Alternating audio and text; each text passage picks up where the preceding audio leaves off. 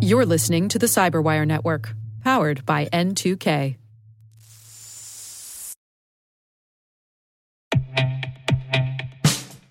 And now, a message from Cyberbit. Mastering cybersecurity is like mastering a sport. You build muscle memory through rigorous practice, then you train as a team to foster cohesion while operating under pressure. Like athletes, cybersecurity professionals thrive on hands-on simulation. But traditional courses, certifications, and open-source labs won't build you a winning team. You need Cyberbit. Cyberbit offers a hyper-realistic simulation environment for your SOC, IR, and C-suite to refine your skills, all using the market-leading SIMs, EDRs, firewalls, and WAFs they use every day. Cyberbit is offering Cyberwire listeners a free live-fire exercise. Sign up your team now at cyberbit.com/cyberwire.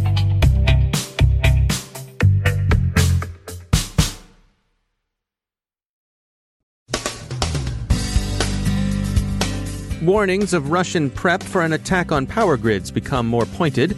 Phishing and impersonation attacks continue to rise. Microsoft patches a patch. The Sing Health breach remains under investigation. The Satori botnet may be taking another run at Android devices. Bluetooth vulnerabilities render paired devices susceptible to man-in-the-middle attacks. And evil-made attacks may be less difficult than you thought.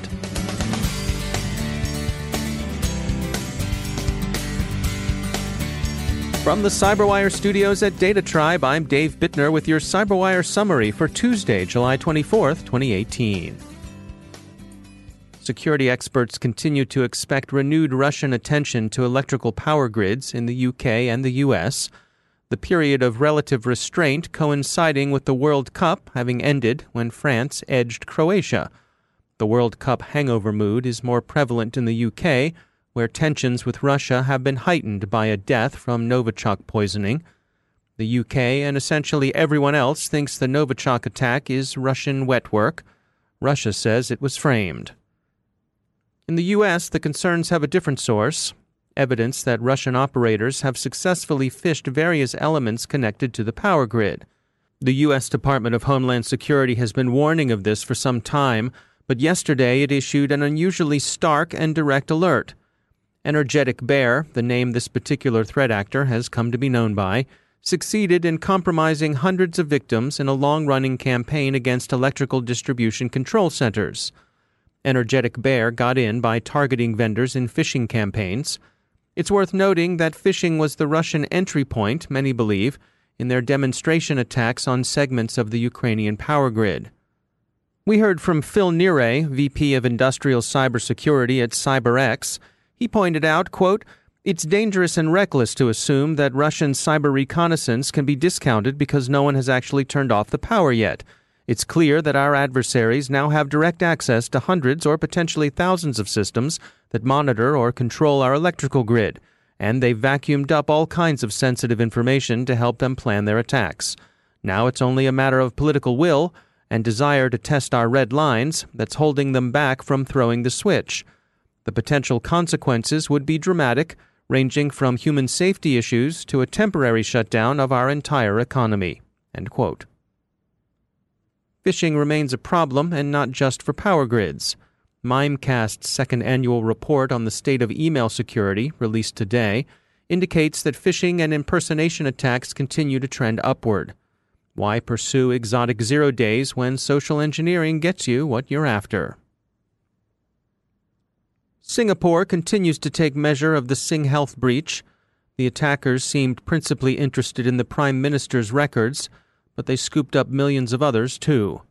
The story is developing, but investigators in Singapore continue to pursue the theory that the attacker was a nation-state. Security firm Trend Micro reports a spike in what appear to be Satori infestations that are using Open Android Debug Bridge, ADB ports, to install themselves. Satori is a variant of the Mirai botnet, and the code Trend Labs is observing looks like the work of the Satori botmasters. If you're an Android user, consider turning off ADB USB debugging and apps from unknown sources. And of course, updating your system is also a good idea, as newer versions of the Android software tend to be more resistant to this kind of attack.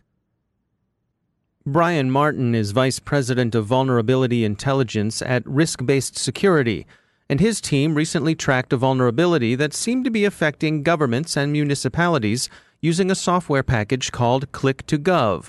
Brian Martin shares what they found. They noticed that there was a pattern where Click2Gov kept coming up either in the description or the website URL or some aspect of the disclosure. They decided to investigate a little further and try to figure out if they're all related, if it was a single website, like a hosting provider that had been compromised, or if these were multiple different organizations, or in this case, cities. And it turned out to be one piece of software they had in common, but they were different deployments across the U.S. So can you describe to us what exactly is Click2Gov?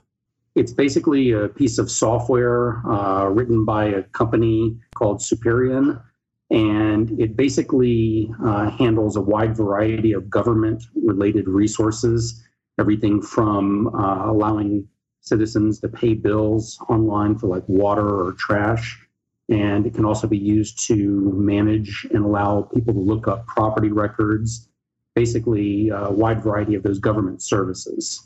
And one of the things it does is it enables credit card processing, and that seems to be where some of the problems occurred? Well, the credit card processing is one of the aspects that basically brought this to light when those credit cards were compromised and cities had to notify people. But the actual flaw is kind of underneath that. It wasn't a flaw in the credit card processing per se, but the underlying software that Click2Gov runs on, actually. So let's dig in here. What did you all discover? Once you had established that there was a pattern here, how did you go about trying to discern what was going on, and what did you discover? Right. So the first thing we did is basically click to and load a lot of these sites just to get a feel for what they were like. The first thing that we had to identify is if this was a piece of software that a city would download and host on their own servers, or if this was part of a managed service or a combination. And after quite a few sites and going through this, we determined that the Click2Gov software is run on separate servers by these cities, but the payment processing goes through Superion. So it was kind of a blended solution. And then once we determined that information and more, we wrote a pretty extensive blog piece covering all of it. After that, several journalists took interest, and they were able to get a comment from Superion, who did not reply to us when we asked for a comment. And that's when it came to light that the vulnerability that was being exploited was actually in the underlying software called Oracle WebLogic, which Click2Gov runs on. So Superion was very quick to say that their security patches were widely deployed. Over 99% of the customers have applied them, et cetera, et cetera. What they didn't really cover is that while their software may have been patched, the vulnerable web server that it's running on wasn't being patched. So in your estimation, was Superion being coy about this because they didn't want to highlight the fact that they were running on this Oracle system?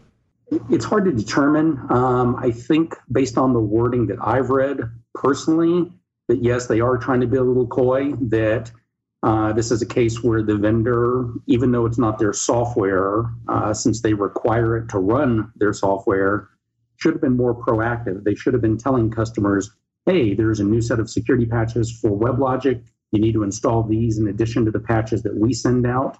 And basically help drive their customers to maintain a better security posture. That's Brian Martin from Risk-Based Security. You can find a complete accounting of their research into Click2Gov along with Superion's response on the Risk-Based Security website. Microsoft's July patches include a patch of a patch, a zero-day fix made in May to a VB-script engine bug open to exploitation by Internet Explorer, turned out to not fix things at all. But fix now, most people think.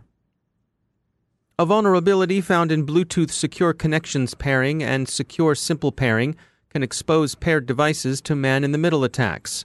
As Carnegie Mellon's CERT puts it in their vulnerability note, quote, Bluetooth firmware or operating system software drivers may not sufficiently validate elliptic curve parameters used to generate public keys during a Diffie-Hellman key exchange, which may allow a remote attacker to obtain the encryption key used by the device, end quote. The good news is that fixes are currently available from most vendors of Bluetooth products, and more are to come soon. You'll need to be within wireless range to exploit the vulnerability, but that's possible for a war driver or even an evil maid. Apply the updates as they're available and stop looking over your shoulder or in the rearview mirror, as the case may be. Speaking of evil maid attacks, how about those hostile housekeepers, eh? An evil maid attack is one in which someone with physical access to an unattended machine compromises that machine. This kind of attack has long been known, but there's been a tendency to treat it as a kind of interesting outlier, a real possibility to be sure, but maybe too complicated and time-consuming to be something you'd worry about on a regular basis. But if you thought that, maybe you should think again. Security firm Eclipsium has posted a demonstration video that shows how a firmware backdoor could be installed in a laptop in under 5 minutes, 4 minutes and 3 seconds to be precise. Eclipsium researcher Mickey Shkatov built a small device that he can slip onto a chip to flash a laptop's firmware or BIOS with a backdoor or rootkit. He built the little wonder for the low price of just $285, and he used a generic backdoor that anyone can find for free on GitHub. You can watch the video easily at Motherboard's article on the proof of concept. So 4 minutes and 3 seconds does it, and we can't help but notice that he fumbled with his screwdriver a bit, so a mechanical virtuoso could no doubt achieve an even quicker hack, and there are some physical attacks available that don't even require you to open up a computer's case. All of these attacks would leave the evil maids plenty of time to make the bed, empty the trash, leave a mint on your pillow, and pocket the tip. You do tip housekeeping, don't you? As a public service, we'd like to remind all you planning to attend Black Hat and DEF CON at the beginning of August that, yes, it's the right thing to do. Remember housekeeping when you stay in a hotel. Travel and Leisure magazine says that $2 to $5 per occupant per night is customary, and just good manners. Just leave a few bucks to take care of the people who take care of you. Remember, most maids are good and not evil. If you find that housekeeping flashed your firmware, of course, you can reflect your displeasure in the amount you leave. Installing a rootkit would be housekeeping's equivalent of the waitstaff sticking their thumbs in your soup. Be worse, I guess. A side note on human intelligence tradecraft. When recruiting agents, the smart human officers don't necessarily want to recruit the head of the enemy's secret police. They'd be just as happy to obtain the services of the cleaning crew employed by the head of the enemy's secret police, especially if the head of the enemy's secret police leaves his Chromebook lying around. Think about it, Chief, and take a look at what you're leaving behind in that hotel wastebasket before you head out to the arsenal or the business hall.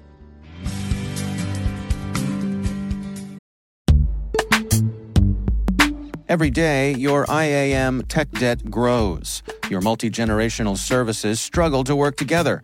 Building an identity fabric can fix this. It makes all your identity tooling stronger and allows you to connect any app to any service you want to use, with zero coding, zero maintenance, and zero app downtime. Strata's identity orchestration platform separates the identity logic from your applications, so you can optimize existing IAM tools and manage them in a single control plane. Now, every vendor, standard, and architecture work together.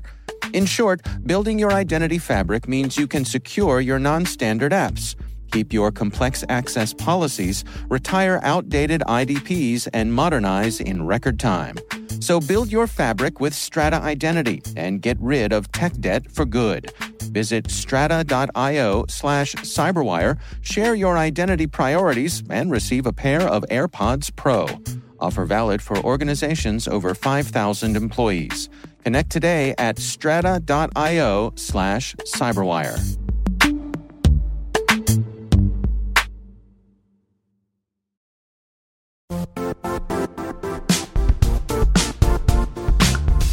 The IT world used to be simpler. You only had to secure and manage environments that you controlled.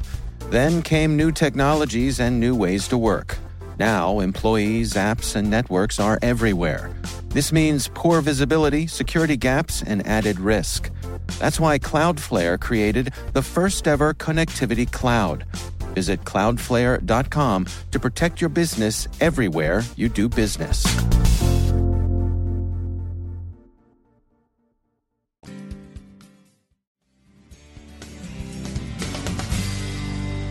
And I'm pleased to be joined once again by Emily Wilson. She's the Director of Analysis at Terbium Labs. Emily, welcome back. You recently attended a fraud conference, which news to me that there is such a thing.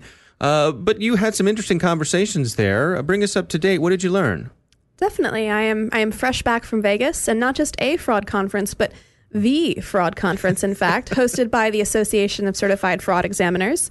And I spent a couple of days surrounded by all different kinds of fraud professionals, everything from investigators to law enforcement, auditors, people who are working on different kinds of internal controls, risk and compliance. I have to tell you, it was a great experience. If you have any interest in getting a better grasp on what fraud professionals are dealing with, I would recommend this conference. It was really informative. Now, one of the things you discovered was that the fraud folks and the InfoSec folks may not be communicating effectively? I did. I used this chance as sort of, I go to a lot of different kinds of security conferences and industry events. And so this was a chance for me to kind of be a minority practitioner and do a little kind of impromptu survey of the audience. And I was asking people, hey, on the fraud side, are you guys discussing kind of your workflow? Are you working with your security teams? Are you guys sharing tools or resources? And I was surprised to get consistent answers. They were kind of uniformly optimistic, I'll say. I heard from people consistently that they are not working as fraud professionals with their security teams, but they're starting to. It's starting to get better, is how everyone phrased it. And everyone expressed a real desire to see more collaboration. They understand that security professionals have access to data and intelligence and resources that can impact the fraud departments, and they want to get their hands on that. They want to collaborate. They're just not quite sure how to get there. Now, one of the other things you shared with me is that you spoke to some folks from some large companies that had breaches, and they found that to be a place to kind of pivot on how they deal with these things. That's true. I spoke with a couple of different individuals from companies who have not had the best year or last 18 months. Sort of that reaction of, oh, how are things at your organization once you see the name tag? And what they told me was that these crises, while unfortunate and really disruptive, have actually been the catalyst for allowing fraud teams to communicate with security teams.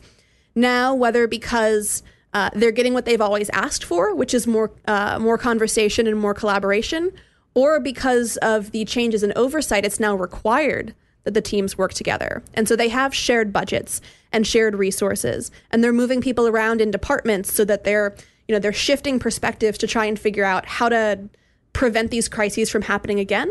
And so what I'm trying to figure out, I think we should all be trying to figure out, is how can we get ahead of that? We shouldn't have earth-shattering crises to get to the point where departments are talking to one another. Right. What if we can get to it before that happens, and how do we get there? Yeah, learn from the lessons that they've experienced and get ahead of the problem. Yes, if we can get ahead of the problem, if we can stop this constant struggle of each department reinventing a portion of the wheel only to find out that everyone else is working in parallel, if we could, God forbid, all work together on solving problems that impact multiple departments, maybe some of these crises wouldn't have happened.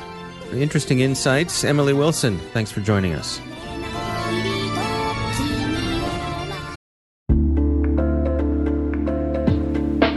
Are lengthy security reviews pulling attention away from your security program?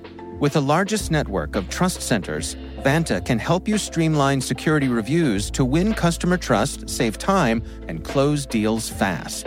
Proactively demonstrate security by showcasing key resources like your SOC 2 or ISO 27001 and provide real-time evidence for passing controls. And when a security questionnaire is required, Vanta takes the first pass for you. Visit vanta.com/cyber to take a self-serve tour.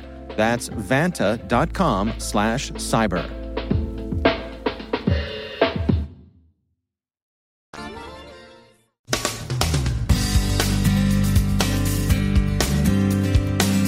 And that's the Cyberwire. For links to all of today's stories, check out our daily briefing at thecyberwire.com. And for professionals and cybersecurity leaders who want to stay abreast of this rapidly evolving field, sign up for Cyberwire Pro. It'll save you time and keep you informed. Listen for us on your Alexa smart speaker, too. The Cyberwire podcast is proudly produced in Maryland out of the startup studios of Data Tribe, where they're co-building the next generation of cybersecurity teams and technologies. Our amazing Cyberwire team is Elliot Peltzman, Puru Prakash, Stefan Vaziri, Kelsey Fawn, Tim Nodar, Joe Kerrigan, Carol Terrio, Ben Yellen, Nick Valecki, Gina Johnson, Bennett Moe, Chris Russell, John Petrick, Jennifer Iben, Rick Howard, Peter Kilpie, and I'm Dave Bittner. Thanks for listening. We'll see you back here tomorrow.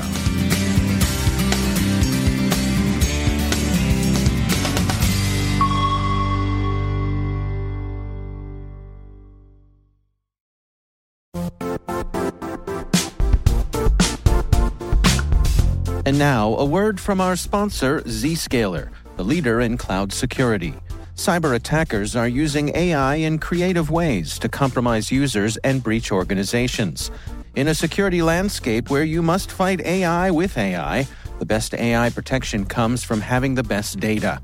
Zscaler has extended its Zero Trust architecture with powerful AI engines that are trained and tuned by 500 trillion daily signals. Learn more about Zscaler Zero Trust Plus AI to prevent ransomware and AI attacks. Experience your world secured. Visit zscaler.com/zerotrustai.